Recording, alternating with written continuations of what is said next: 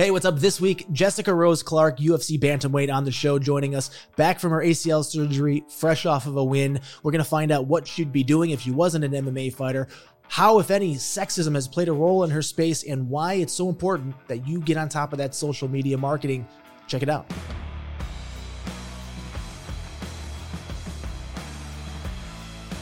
First thing I just wanted to say is thanks for taking time, and happy belated birthday. Thank you. I appreciate being here, and I spent my birthday driving back from LA to Northern California, and I literally spent the whole day in the car. So, was that birthday weekend was cool. What did you do for your birthday weekend?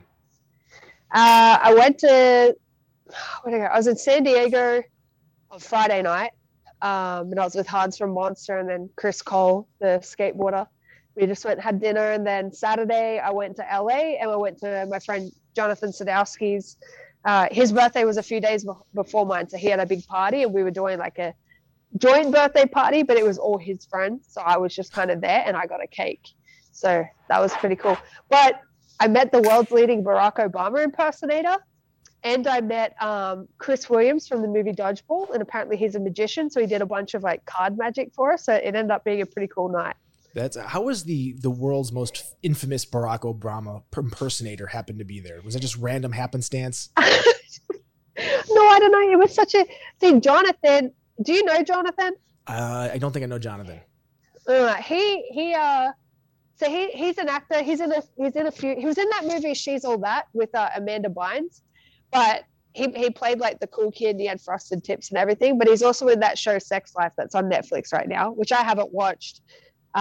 But it's not really my style. But anyway, that's who he is. So he's an actor, but he also does jiu-jitsu, but apparently he's also like a super famous magician. So it was a very odd mix of people there. Like there were actors, there were singers, the guitarist from The Voice was there, world's leading Barack Obama impersonator was there. Naturally, he has to be there. And then, yeah, obviously, like why wouldn't he be? And then there was like another UFC fighter, like a few jiu-jitsu people. It was such a weird mix of people, but it was really cool. You know, it's not very often I get to be around a group of people that aren't just MMA fighters. It was nice. Yeah, well, your social media is extremely active, and I mean, you can see that you're constantly posting pics and videos and plugging sponsors and stuff. You have an eclectic group of friends that, like you said, are very MMA core centric. Like out of all the things that. Now, do you prefer Jessica, Jessie? You have 33 nicknames. What's the most efficient way to address you? I absolutely detest being called Jess. I hate being called Jess. Jessie is good. Jessica is good. Jessica Rose is good. That's pretty much it. Sean O'Malley, for some reason, calls me Jess, and I don't know why. And then because he calls me Jess, and I posted a video of it, now a bunch of my friends from Alpha Male call me Jess because they know how much I hate being called Jess. So it's like a fun little joke that everyone but me enjoys. All right, so Jessie it is. I might have to switch it up to Jessica because Jessie's so dangerously close to Jess that I might fuck that up. So okay, Jessie, we'll go with Jessie. Jessie, out of all the things you could have done, what made you decide that you wanted to get into MMA? Because it's a fucking weird career path, right? Yeah, right. Honestly, it's a stupid career path. But I was powerlifting years ago, and I was about to compete in my first powerlifting meet. The guy I was dating at the time was a kickboxer.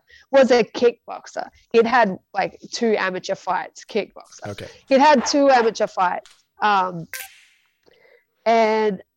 yeah, I was getting ready to compete in a powerlifting meet, and I had to drop a little bit of weight for it. And so he was like, "Oh, why don't you come to kickboxing? It's good cardio," because I hate running.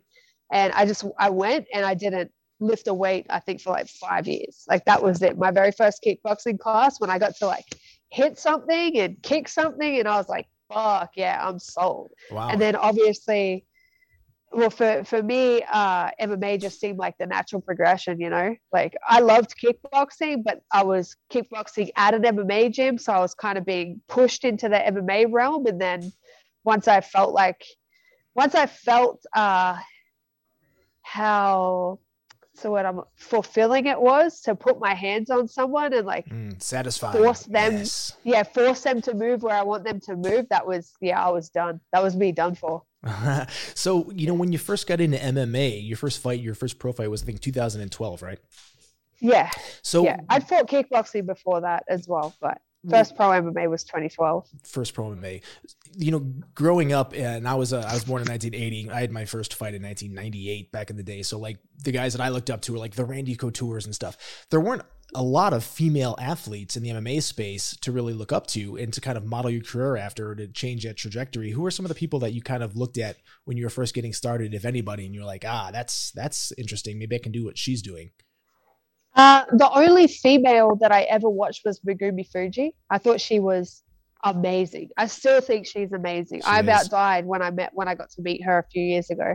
But actually the thing that got me into competitive MMA, the person that got me into competitive MMA was Frankie Edgar.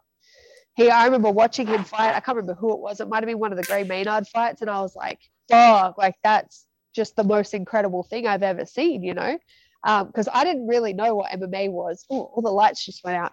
I didn't really know what MMA was before then. I was training it, but I'd never watched the UFC. I'd never watched anyone but my teammates fight it. And then I think the first card I ever watched was the first Chael Sonnen and Anderson Silva fight. And then the first fight I ever really paid attention to was Frankie. And like, I was so fixated on him and his style and how just amazingly he fought. I don't even remember who he fought. Like, I literally didn't even see the other person. Yeah, Frankie Edgar's had some amazing fights, and you mentioned the Maynard fight. So when you watched that fight, you were already doing kickboxing. You decided that, hey, this looks like a sport I want to try. What was your next step? Well, I was already kind of doing it. Like, I actually think I'd already fought MMA at that stage, but I hadn't watched it, I started fighting MMA before I ever did any jiu-jitsu as well. Like, I was just, I moved, I was in Townsville when I first started fighting kickboxing, and then I moved to Sydney and went to what is still my home gym, Eagle MMA. I still consider that as my base when I go back to Australia. And I had my first MMA fight, and I weirdly won via wrestling, and had never wrestled. And then so after that, my coach was like, oh, you should probably learn how to do this properly since you're naturally really good at it, and then it just kind of like snowballed from there. And I moved, I'm a gypsy, so I moved all over the place. I was like there for a year, then I moved away for 2 years, then I came back for a year, then I moved to the US, and it's been like a never ending road trip, baby.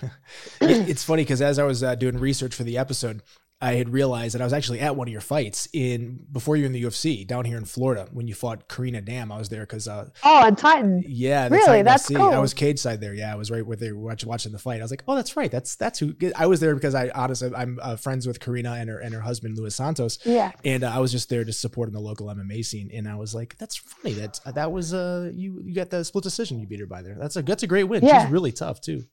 Yeah. No, she was. I remember she was the first person to ever calf kick me, and I felt that for like a month afterwards. I remember feeling it in the fight, going, "What the fuck? Really? Like, why did she kick me in the calf?" Because that was kind of before calf kicks were a thing. I'd never trained it. I'd never been hit there. It wasn't being done in the UFC yet, and she kicked me in the calf, and I was like, what the fuck is this? Because usually when I get kicked in the leg, like, I don't feel it, but that felt like someone hit me with a baseball bat. Yeah, the calf kicks are brutal. Nobody was really practicing calf kicks back in the day, but it's funny that you say you felt it in the fight, because I'd probably say that like the worst I've ever felt was after I fought Thiago Alves back in the day. And like afterwards, I was just, oh, lucky you. Yeah. And my strategy was, I'm going to stand up with this guy. This is going to be fun. I thought I was Vitor Belfort. Like, I'm running across the cage and just throwing punches, but it wasn't as bad as it sounded. But afterwards I was just, cause he like landed with a bunch of like shots, and I didn't feel anything in the fight. Afterwards, like for the next week, I was just so that's what I don't miss, is that the swelling and the soreness and the black eyes and the fractured ribs, and you're like, oh, he hit me there too, son of a bitch. Yeah. Like, that's like even after this last one, like it's been 5 weeks and I kicked the bag and I'm like, what the fuck is wrong with my shin? Like, speaking of legs, how's your knee? It looks like, you just had a great fight and you won. It looks like it's all back healed up. You feeling 100%? Yeah, I mean, because my ACL is cool. I think I like strained the hamstring tendon, so I'm just kind of resting that right now. They said it's nothing serious, just a little bit of inflammation. It's just painful all the time. So I got a couple more weeks off it and then kind of getting back into full training. Well, you're training mostly, you started doing kickboxing, and now you see people that have left the UFC, Lieben, I'm forgetting, I forget her name. We were just talking about her, Vinny. In bare knuckle fights. Oh, Paige Van Zandt. Paige is in. Would that ever be a route in a hypothetical world that you would ever go down if you left the UFC? Does that appeal to you at all? Absolutely not. Never, ever in my life will I fight bare knuckle boxing. Yeah. Never. It just, like, I don't have anything against anyone who's doing it. I have a ton of friends who are fighting in bare knuckle, but it's really not something that interests me. Honestly, I talked to my head coach Kieran a lot about when I retire from MMA, before I retire from combat sports, I want to try to get a Muay Thai world title. That's something that's really appealing to me. But straight boxing, bare knuckle boxing, I have zero desire to do that. Have you ever fought in like the Lupini Stadium? No, I've never even been to Thailand. You know what? I've paid for Thailand vacations twice and haven't been able to go either time. So I'm still trying to get out there. So it was back at the start of my career when I was super poor, and I paid both times were exactly the same. I paid for my trip, flights, accommodation, everything. And then if I had gone, I would have been behind in my rent, and I wouldn't have had a house to come home to, you know? Oh, so geez. Yeah. That's what people don't understand. Like, there's a real big grind just until, a few years ago. And I don't want to make this about me, but just as a reference point, like I was supposed to fight at UFC 60, and that was like my first big, like, yay, I'm going to finally be in the UFC. And I'm supposed to fight Spencer. I'm going to make money. Yeah. Oh, not, you think people nowadays are getting the short end of the stick, sister. Mine was, so this is when Spencer Fisher was like on top of the world. This was the Matt Gracie or the Matt Hughes Hoist Gracie card. And then I think Matt Wyman ended up taking his place. And then Leonard Garcia was in there too, or my place. And like the contract was 2-2, 4-4, 6-6. Like how holy shit. Yeah, that was like the worst thing back then. And this is back when like Jesus Christ was still alive. I mean, this was back in the day. But that's what probably before my time. Yeah, thank you. Yeah, thanks. So, but people don't realize they see professional athletes and MMA fighters, as you know, are extremely accessible, especially with social media now. And a lot of people think that because they see MMA fighters, and it's the cool sport, right? So like big actors, big musicians, big basketball, football stars, they're kind of always like intermingling in some of the same areas and stuff. So people assume like, well, you're fighting in the UFC, you're probably a multimillionaire for sure. They don't realize the grind happens until your third UFC contract, really. Like then it starts to change the trajectory of where you're at. No, then you break even. Then you start coming out of the red for the last 20 years. Yeah, exactly. That's where I'm at now. This last fight, like if I had lost that fight, I would have been fucked. I wouldn't have made any money at all. But because I won, I got all my bills paid, and I still was able to like have a little bit of a hidey hole, a little bit put away, But even then, I still, after I paid out everything that I needed to pay out, that was half of my paycheck gone. So I wouldn't even have broke even if I had lost that fight. So. Yeah, that's what people don't realize. Like people that are watching this, that like not only do you have to pay, I mean, most people have managers. Sometimes they have managers and an agent. They've got their kickboxing coach, their gym. I mean, there's several people, not including Uncle Sam, that have their hand well dipped into the pocket of the MMA community. Yeah, absolutely, absolutely, and that's what like I get all the time because what did I buy?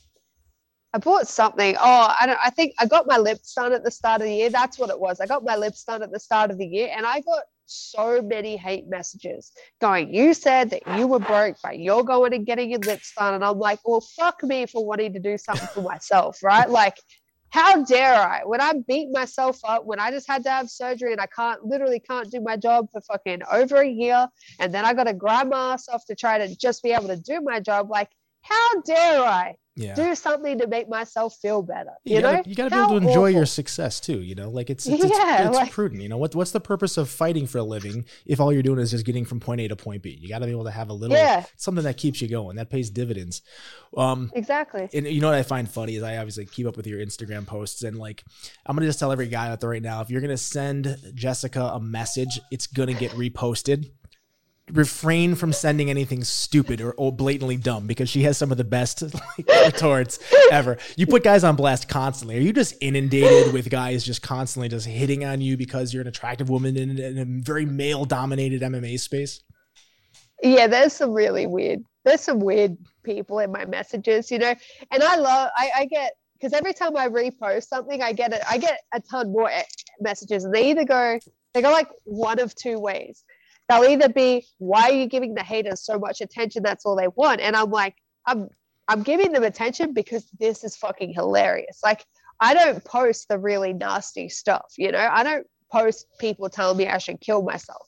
I don't post that. I post the stuff that I read and I go, what the fuck? Like, if my reaction is, what the fuck? That's fucking funny. It's getting reposted, right? Or I get every time I post something like that, I'll get a bunch of messages of like dudes trying to write the same sort of message, like trying to get a repost, but right. I see I'm not an idiot. Like I know you're fanning the flame. Like, some guys are like, you know what? If I just send a more raunchy message, I'll get like my Instagram promoted too. I'll get reposted as that's well. fantastic. Yeah. So some guys are just purposely sitting like, what's the dirtiest shit I can possibly say to her that'll put me on blast, because I don't care. That's funny. Yeah, it's so funny though. Like, I love going through my other messages. Some of that shit is hilarious. Hilarious. Do you get a ton of messages every week? Yeah. Too many. Just got to get someone to like do your social media for you, so you can focus on just fighting. But you're so active. No, because then it's not authentic. Like, I thought about doing that. My best friend back in Australia, I was actually going to hire her for a while to do that, because she does it for a lot of other companies. And then I went, you know what? No one's going to be able to write things how I write. No one has the same sense of humor that I have. Like, I like interacting with people. Honestly, that's one of my favorite things about being in the industry that I'm in, is that I get to have access to so many different people, whether it's negative or positive. I feel like I wouldn't be doing my job properly if I let someone else handle that side of it for me. Like, I'm in entertainment. I'm here to entertain, not just with fighting, like with every aspect. That's so smart that you said that, because I've always made the parallel too, because I grew up with like this mix of cage and stage. Like, I was always acting and fighting and acting and fighting, and and I actually had a pivotal moment, and Rogan was one of the guys that convinced me. When I had the UFC contract, we had shot the pilot for that show, Human Weapon, and in the meantime we didn't hear shit. So I had a UFC contract. Then I heard that the show got picked up, and I was really conflicted. And I talked to Rogan, and I was like, dude, what do I do? Do I back out of this fight? Because a big part of me getting an opportunity was being a friend of Joe's and Eddie's and stuff like that, and for sure. Yeah. It definitely wasn't my amazing fighting accolades. So it was just, so I was like, you know what do I do? And he's like, dude, if you don't have to fight, don't fight. And I'm like, that's a good point. And I think the other way to put that is just like, if you're not super passionate about it, you shouldn't get into this, because like the money is not the reason you should be getting into this. But the thing I always talk to people about is that you have to realize at the end of the day, because a lot of fighters don't have that perspective that you have, that you're in the entertainment field. They think, I can put on a boring fight. Who cares? I don't need to do the fucking media interviews. But at the end of the day, like, someone has to figure out why they're going to give the UFC that $69, or they're going to spend that 3 hours of time watching this versus watching that. And that really does come down to entertainment. Absolutely. And, I used to have this argument with an ex of mine all the time, because he was undefeated for a while. But when he was undefeated, he would always say, I would say like, hey, you need to go post on your Instagram. Like, you need to do this, you need to do this. Because I feel like that's what I excel at, is how I interact and how I promote. And he would always be like, no, I'm just going to keep winning fights, and then the money will come. And I'm like, well, bro, the money's not going to come. Like, if you're just winning fights, like, people aren't going to pay you because you're undefeated. People are going to pay you because of the persona that you present to the world, like, and I try to educate a lot of my teammates and a lot of my friends who are in the industry on the same thing, like, right. It is an equal part of your job. It is as much of your job as training is. Like, training is my full-time job. My social media and how I present myself and how I promote myself is as much of my job as that is, because they need to go hand in hand. I can train my ass off and not promote anything, and no one's going to know that I'm fighting. And if no one knows that I'm fighting, then they don't want to watch me fight. And if they don't want to watch me fight, then I don't get paid. Like, that's the reality. Right now, I have 385,000 people on my Instagram who, when I fight, 90% of them are going to go, fuck yeah, we're going to go watch that, you know? But if I wasn't putting the effort that I put into it, no one's going to want to watch me. And I'm here to make money, and I'm here to entertain, and I want to be in the spotlight, and I want the UFC to see what I can do. And I want them to get the value out of it. So, because the more they get out of it, the more I get out of it. Yeah, I know the UFC's done a couple summits with fighters too to try to help them understand the importance of social media and build their brand. But it really does. It comes down to it. I mean, there's effectively two ways you can build your brand. The long, slow, arduous way is to have the GSP fights where you're just, you're a nice guy. You're not really making a lot of noise. You're winning fights, maybe not in the most spectacular fashion. And then over the course of X number of fights, X number of wins, you're the guy that everyone's like, oh yeah, okay, he's well known. Or there's guys like Chael Sonnen who arguably weren't top 5 guys, but boy, you put him on a mic and whether you loved him or hated him, you wanted to watch him fight, and he built himself a brand. And that's what I think people don't realize is like, you have this limited time in the spotlight that you really have to hit the throttle as hard as you can. Fuck what people think, be your authentic self, get out there, engage, be a good person, and just fucking like live your best life. And people that, like you said, it is a lot of work to stay up on social media. When I started the podcast like 3 months ago, and I've been talking about a podcast for years, realized, oh God, I got to do more social media and I got to do more work. This is fucking annoying, but it's a necessary evil. Yeah, absolutely. And like, you said something there. You said, you got to be your authentic self. This is the other conversation I have with a lot of fighters about, like, usually people will find you because of fighting, right? But that's what they know that you do that. So that's not what they want to see. They don't want to care that you're doing. They don't want to see you be a tough guy on social media all the time. Like, everyone knows you're tough. You're tough. You get in an cage and you fight. Like, people punch you in the face for a living. Like, we know you're tough. Where I think a lot of people fail, and this is how I see it, this is how I try to relate with people, is I never want to be unattainable. Like, I want people to see what I'm doing, and wherever they are in their life, I want them to see something that I'm doing and go like, man, if she can do it, I can do it. Because I feel like that's the dream, right? That's the dream, is to, if you're in a hole, is to be able to pull yourself out of it and make something of yourself. And that's what, like, I've been homeless a lot. I've been broke. I moved to America with $200 and I didn't know a single person. Like, I've pulled myself out of that hole time and time again. And I feel like that's how people relate to me, is because I always try to be authentic. I'm very vocal when I fuck up. Like, I'm very vocal when I do something wrong. Like, I broke my sobriety last year, and I was very open about that, because people go through the same thing. And I feel like a lot of fighters in particular fuck up because they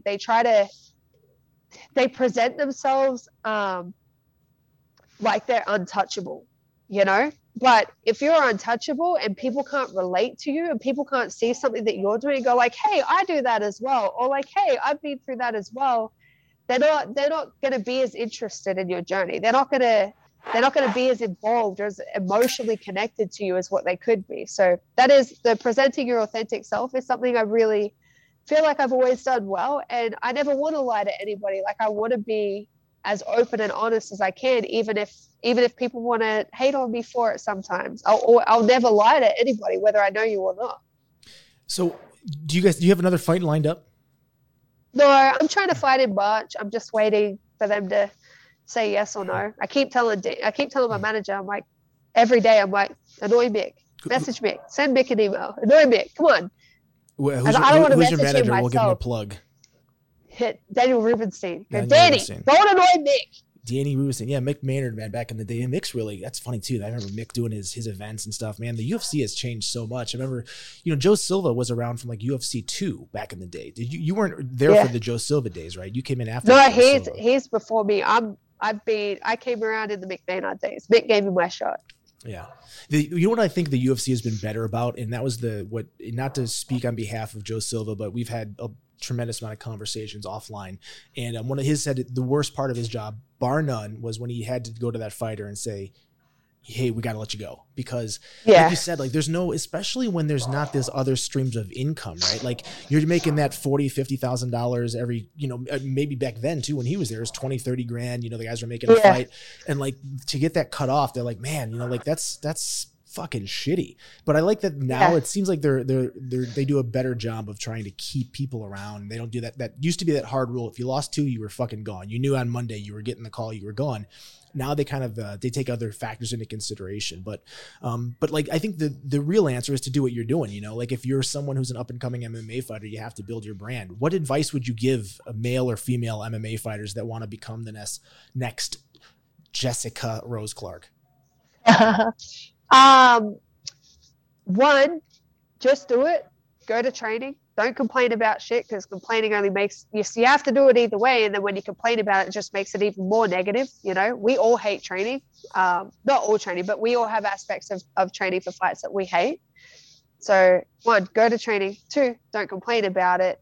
And then 3, do your fucking social media. Do social media. Promote yourself. You know, I like to think about the people that like I enjoy watching, right? So there's people in different industries that I enjoy watching, and then so like I'll pick someone. Okay, Maddie Rogers. She's a Olympic weightlifter. Like, okay, what do I want to see from Maddie Rogers? If I'm going to her Instagram, why am I going to her Instagram? And I want to see technique. You know, I want to see weightlifting technique. I want to see her lifting as heavy as she can. So then that's kind of what I like to put up. Like I go, okay, what are the things I like to see? Okay, that's what I'm going to promote about myself. You know, like, no, I'm not an Olympic weightlifter, but if I PR on a clean and jerk, I'm going to put up that I PR'd on a clean and jerk. You know. So it's just that. Pay attention to your social media. And then if you can't figure out what to promote, because I hear that all the time, like, oh, I don't know what to put up. Put up what you would want to see of other people. The same, it's not that fucking hard. It literally takes 5 minutes to post something, if that. Like, why is it so difficult for people? Speaking of seeing other people's things, you posted a pickup the other day that I thought was very, that I want to touch on, because I think it is a fact in the sport, right? Like there's definitely a double standard when it comes to male, female. You posted a dick pic of some guys up. And my first thought was, great dick. My second thought was, that's really awkward. No, but like it was a picture, right? I think my third thought was, why did I zoom in so much? Yeah, and my fourth thought is, why do I still have it on my screensaver? No. So the picture obviously was like, I don't know if it was a UFC fighter or it was just a guy, but you could clearly see the meat and potatoes. And you made the comment like, why is this okay? But like, if I show a butt pic or a side thigh shot, like you're getting flagged and banned. Why do you think that is? Because that's clearly a difference between a butt pic and here's like the one-eyed snake. The outline of everything. Yeah, here's everything. I don't know. Honestly, I did have this argument on Twitter, because I do love to argue on Twitter. I did have this argument on Twitter a couple months back. I can't remember what I put up, but it was something where you could see my nipples. Like you could see my nipples through my sports bra, right? Which I have no control over that. I do have control about whether I post on social media though. But I put up a pic and people were like talking shit on the fact that you can see my nipples. And I'm like, why is it not okay for me to do this, but it's okay for Paulo Costa to be on Instagram in his underwear? You know, like, why is he an athletic specimen when you can see his six pack, but if I'm training in short shorts and a sports bra, I'm showing too much? Like, why? I don't know why it is. I feel like, well, actually, I know what part of it is. Part of it is that women are still viewed as sexual possessions by a lot of men. I'm not saying all men. Everyone, before you start sending me messages going, we're not all like that. I know you're not all like that. Okay. But women are still viewed as sexual possessions, to the point where, like, I think it's so fucked that guys want to see us in a sexual fashion, but then if we do promote like that, then we're slutty. But like, my body is my body. I can't change that. Whether I hide it or not, it's still exactly the same, you know? So I don't know why I caught more shit, but that particular UFC fighter can put his entire dick and balls on the internet, and people are like, man, like, you look really great. Yeah, that looks like a good holiday. Like, oh, wow, you look like you're in shape. And I'm like, no, I can see the hair on your testicles. Like, I don't How tight are those spandex shorts when you can see the hair on the testicles? Jesus, good old Paula. Yeah, and also I feel like it was strategically put into position. Strategically. Right? So then what's the difference? Why do you think it was strategically put into position? I want the female perspective. Because it was on his leg. And his pants were very tight, right? I feel like it can hang down. Like, why was it on his leg? He was just like, hey, what do you think? Yeah. He was like presenting it. Conor McGregor does it all the time. His Does he? dick is in majority of photos that he puts up. Now people are going to go back and start looking at Conor McGregor's dick is going to start trending now just to see if there's a bunch of pictures of You're Conor welcome, McGregor's. Connor. Yeah. Well, that depends. I mean, it depends on what those pics look like. I guess he might be upset that you're pointing it out. I don't think he'd put it in care. photos as much as he did if he cared about it. Right, just starts holding the whiskey bottle down by his junk. Yes. You know what's great with Irish whiskey? Cock. So Cock. Cock. So do you think that permeates other aspects of, or I'm sure it does actually. Let me just digress. Sexism, right? Like, I mean, it's let's just talk about it. It clearly happens. Like, that's a perfect example. Do you feel like you've seen or you've experienced a lot of that in the MMA world too, or do you feel like it's pretty, because you walk into a gym, it's a lot of guys. You go to the UFC, the fans, a lot of guys. You're very much in a male dominated world. How do you feel that you're being treated in that space? Honestly, I get treated really well. I do get treated really well. I do get the occasional I get a lot of sexual. I don't get many sexist comments, but again, I don't promote myself in an overly sexual manner. Like, I legitimately train in short shorts and a sports bra because that's what I fight in. That's what I'm comfortable training in. Every now and then I see the comment like fucking women shouldn't be fighting, but it's cool because she's got big tits, stuff like that. But as the world is progressing, I feel like it's becoming less and less. I definitely used to experience it a lot more than what I do now. Honestly, I get treated well. Like, I can't complain about how I'm treated as a female. I feel like the UFC does a great job with me. I feel like I get treated maybe better than some other people. So maybe they're sexist in that respect, whereas I get treated better than some of the guys do. Jeez, lights there. Make up your mind. Jesus Christ. That's God agreeing with your last statement. You want to turn the lights on that. You grew up with 8 siblings, right? Brothers and sisters. So you were fighting from a young age. Well, I didn't grow up with all of them because I'm the eldest. They just kept coming. You left and they're just like, yeah, just keep popping stopped. Them out. Yeah. Your poor mother, man. Holy cow. She had 6 of them. The other 2 are on my dad's side, but yeah, she had 6 on her own, and she's not a big woman. Like, she's very skinny, narrow.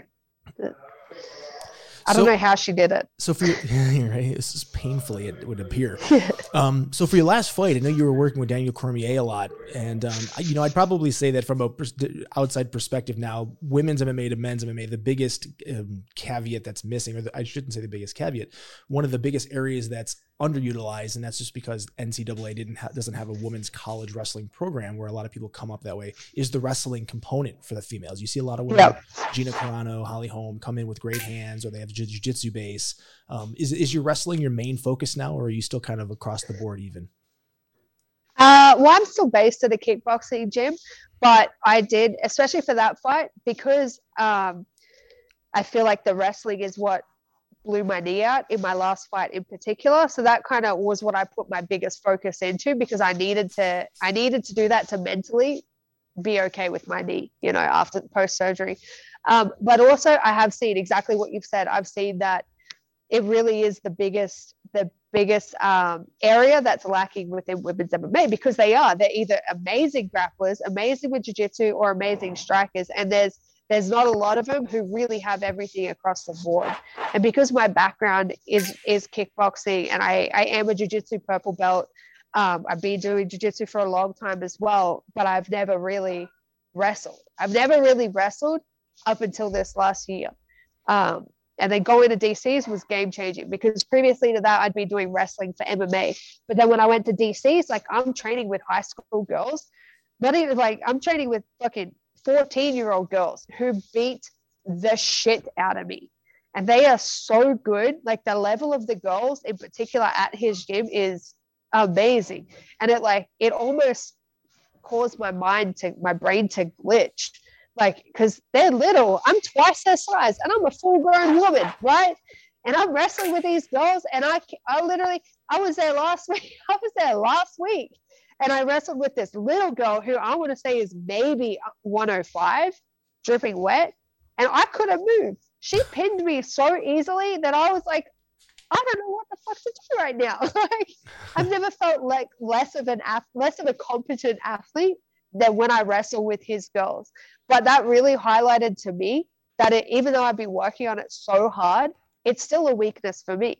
And if I'm working on it as much as I am and I still struggle with it, I can't even imagine how much the girls who aren't wrestling with the people that I get to train with are struggling. So I definitely think it is lacking in women's MMA because of that. And I've never had access to what I have access to before, So no one else does. If I haven't had access to it, no one else has access to DC either. So if you weren't doing MMA, what would we be finding you as your career path at this point? If I wasn't doing MMA? That's a good question. I don't know. When I was a kid, I said I wanted to be an ice cream seller. That was for years. You wanted to be what? I wanted to sell ice cream. Okay. But I wanted to sell ice cream out of like one of those little push carts that you push through a park. Because I'm not trying to laugh at your childhood aspirations. I just think that's hilarious. Just laugh at my dream. Just laugh at that's your. Yeah, I mean, sure. I don't know where to go with that one, but yeah, laughing at my. No, because I like making people happy. That's honestly one of my favorite things about being in the spotlight and being in entertainment is I like making people feel good and I like making people happy. And for me, seeing like. There's just something, right? Like if you're in the park and it's a hot day and you see someone walk up with an ice cream truck and you really want ice cream and they present it to you, you're going to be fucking happy. You're like, you're my new friend. Congratulations. Like, yeah, no, exactly. No, it's you only people that don't like ice cream are fucking communist because ice cream is amazing. What's your favorite ice cream? I didn't say that. I feel like that's going to get me in trouble. Communists don't like ice cream. If you don't like ice cream, I'm saying it. If you don't like ice cream, you're a fucking commie.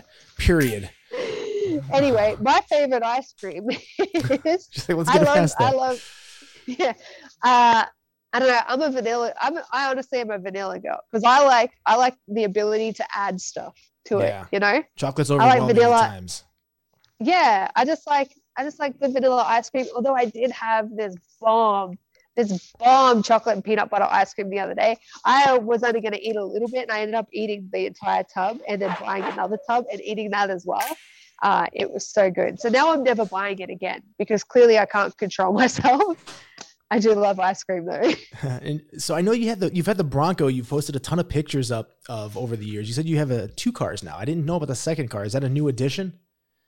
No, the second car is just because it cost me $150 to fill up the Bronco. And some days I drive 5 hours a day. Like on a Monday, what's that? 50, 100. On Mondays, I drive like 350 miles between training sessions. I think it works out to be just around 1,000 miles a week I drive. So I went and bought a Honda Accord because I was literally going broke trying to do that in the Bronco. What about the Harley? You said you always wanted a Harley. You didn't just think about maybe wait, are you? Yeah. No, I want one, but I'm waiting. I'm waiting for the right time. I'm a big believer in everything happens when it's supposed to happen, so my Harley will come. It is. I love Harleys. There's nothing I want more than a Harley. Yeah. Dana, it'll come. Which is tell Dana, like, hey, Christmas, I think Harleys will look really nice with wrappers and under the trees. Get all the UFC fighters Harleys. That would be amazing. So you don't have another fight coming up on the books, but in the meantime, you're just training all the time and you're on social media. And what do you do in your free time when you don't have 360 miles to drive on a Monday?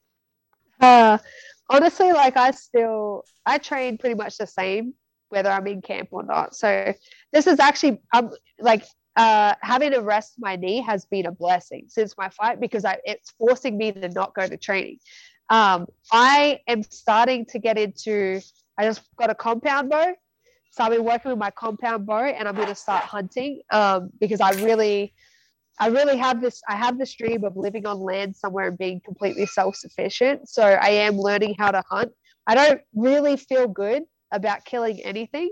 I'm really struggling with that from a moral standpoint. However, I know that me providing for myself is better than buying like farmed meat, So I would rather learn how to catch and kill my own food and be able to provide for me and my family being my dogs, than go and go and buy a farm to be, you know? So Yeah. that kind of is what I'm getting into right now is archery. And outside of that, it's really just hanging out with my dogs. That's it. Like I don't do anything else.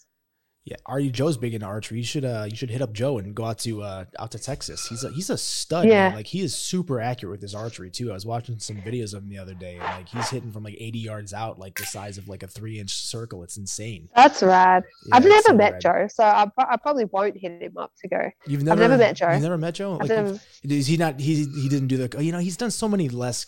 He's never commentated my fight. Really. Yeah. I've never been at an event with Joe. So. He's so freaking busy being the podcast and everything else. Now I know he's like scaled back the events he does, but you met my buddy John Anik, who's amazing. Yes, he's an yes. amazing John, dude. I feel like John's commentated probably all of my fights. Actually, I think John's been in that. Yeah, I think he started commentating he was just on yesterday, and John and I know each other. We commentated together at Bellator's first season.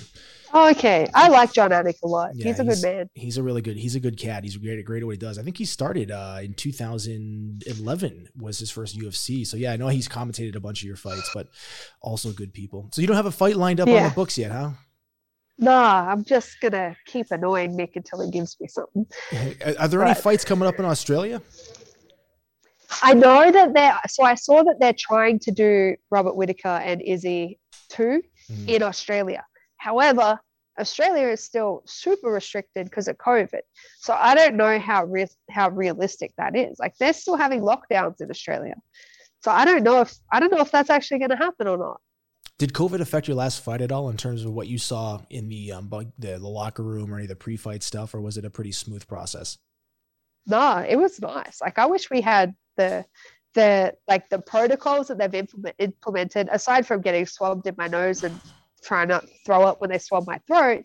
Everything else, I love it. I wish it was like that all the time. You know, like it was just way calmer and everything runs so smooth, and like I don't really like interacting with people in fight week. Like I am, for as social as I am, usually in fight week I do like to keep to myself a lot. So with the COVID protocols, they do keep everyone pretty separate, and it's perfect for me. I love it.